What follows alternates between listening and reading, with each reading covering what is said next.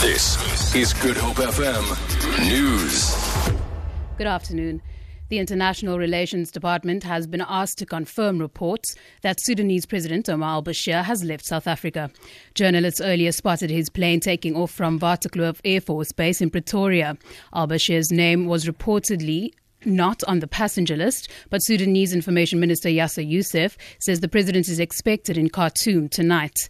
The High Court in Pretoria is hearing an application to order the government to arrest him for war crimes. Lawyer William Omokare has told the court Waterkloof Air Force staff had been informed of the order not to allow Al-Bashir to leave. Al-Bashir was in South Africa to attend an African Union summit in Sandton.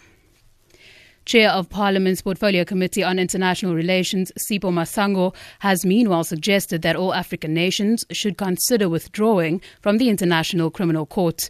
Masango claims the ICC pits African leaders against each other in the name of international law. Businessman Tokyo Seqale has broken his silence on the 2010 Soccer World Cup bribery allegations. He has told the BBC the allegations of corruption stemming from the US investigation are worrisome. While the South African government has consistently denied claims of bribery, the former Gauteng Premier spoke out about troubling consequences for those who continue to deny any possibility of bribery in the build-up to the World Cup. The Cash for Votes controversy centres around a 120 million rand payment made to the Caribbean Football Union. Seqale, a member of both the 2010 World Cup bid team and the 2010 local organising committee, has questioned claims that the payment was indeed a donation.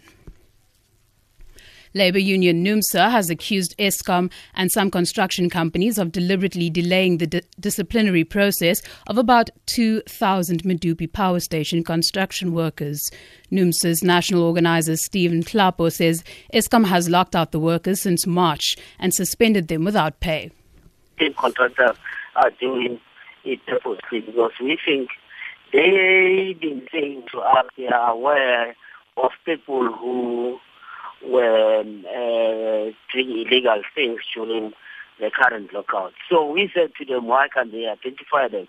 They can't identify them. So our view is that they are doing it to frustrate workers, but also to continue looting the state resources. And that's why they continue delaying the hearings here. And workers are not being paid, and we're going to challenge that because any suspension must be paid. And finally, Bafana coach Shakes Mashaba says he's confident of a good result in the friendly at Cape Town Stadium against Angola tomorrow. Mashaba says he understands that the South Africans are disappointed following the goalless draw against Gambia in the AFCON qualifier in Durban over the weekend. He says he hopes tomorrow's match will restore smiles on people's faces. The match will be played to celebrate Youth Day and to take a stance against xenophobia. For Good Hope FM News, I'm Danielle Buzet.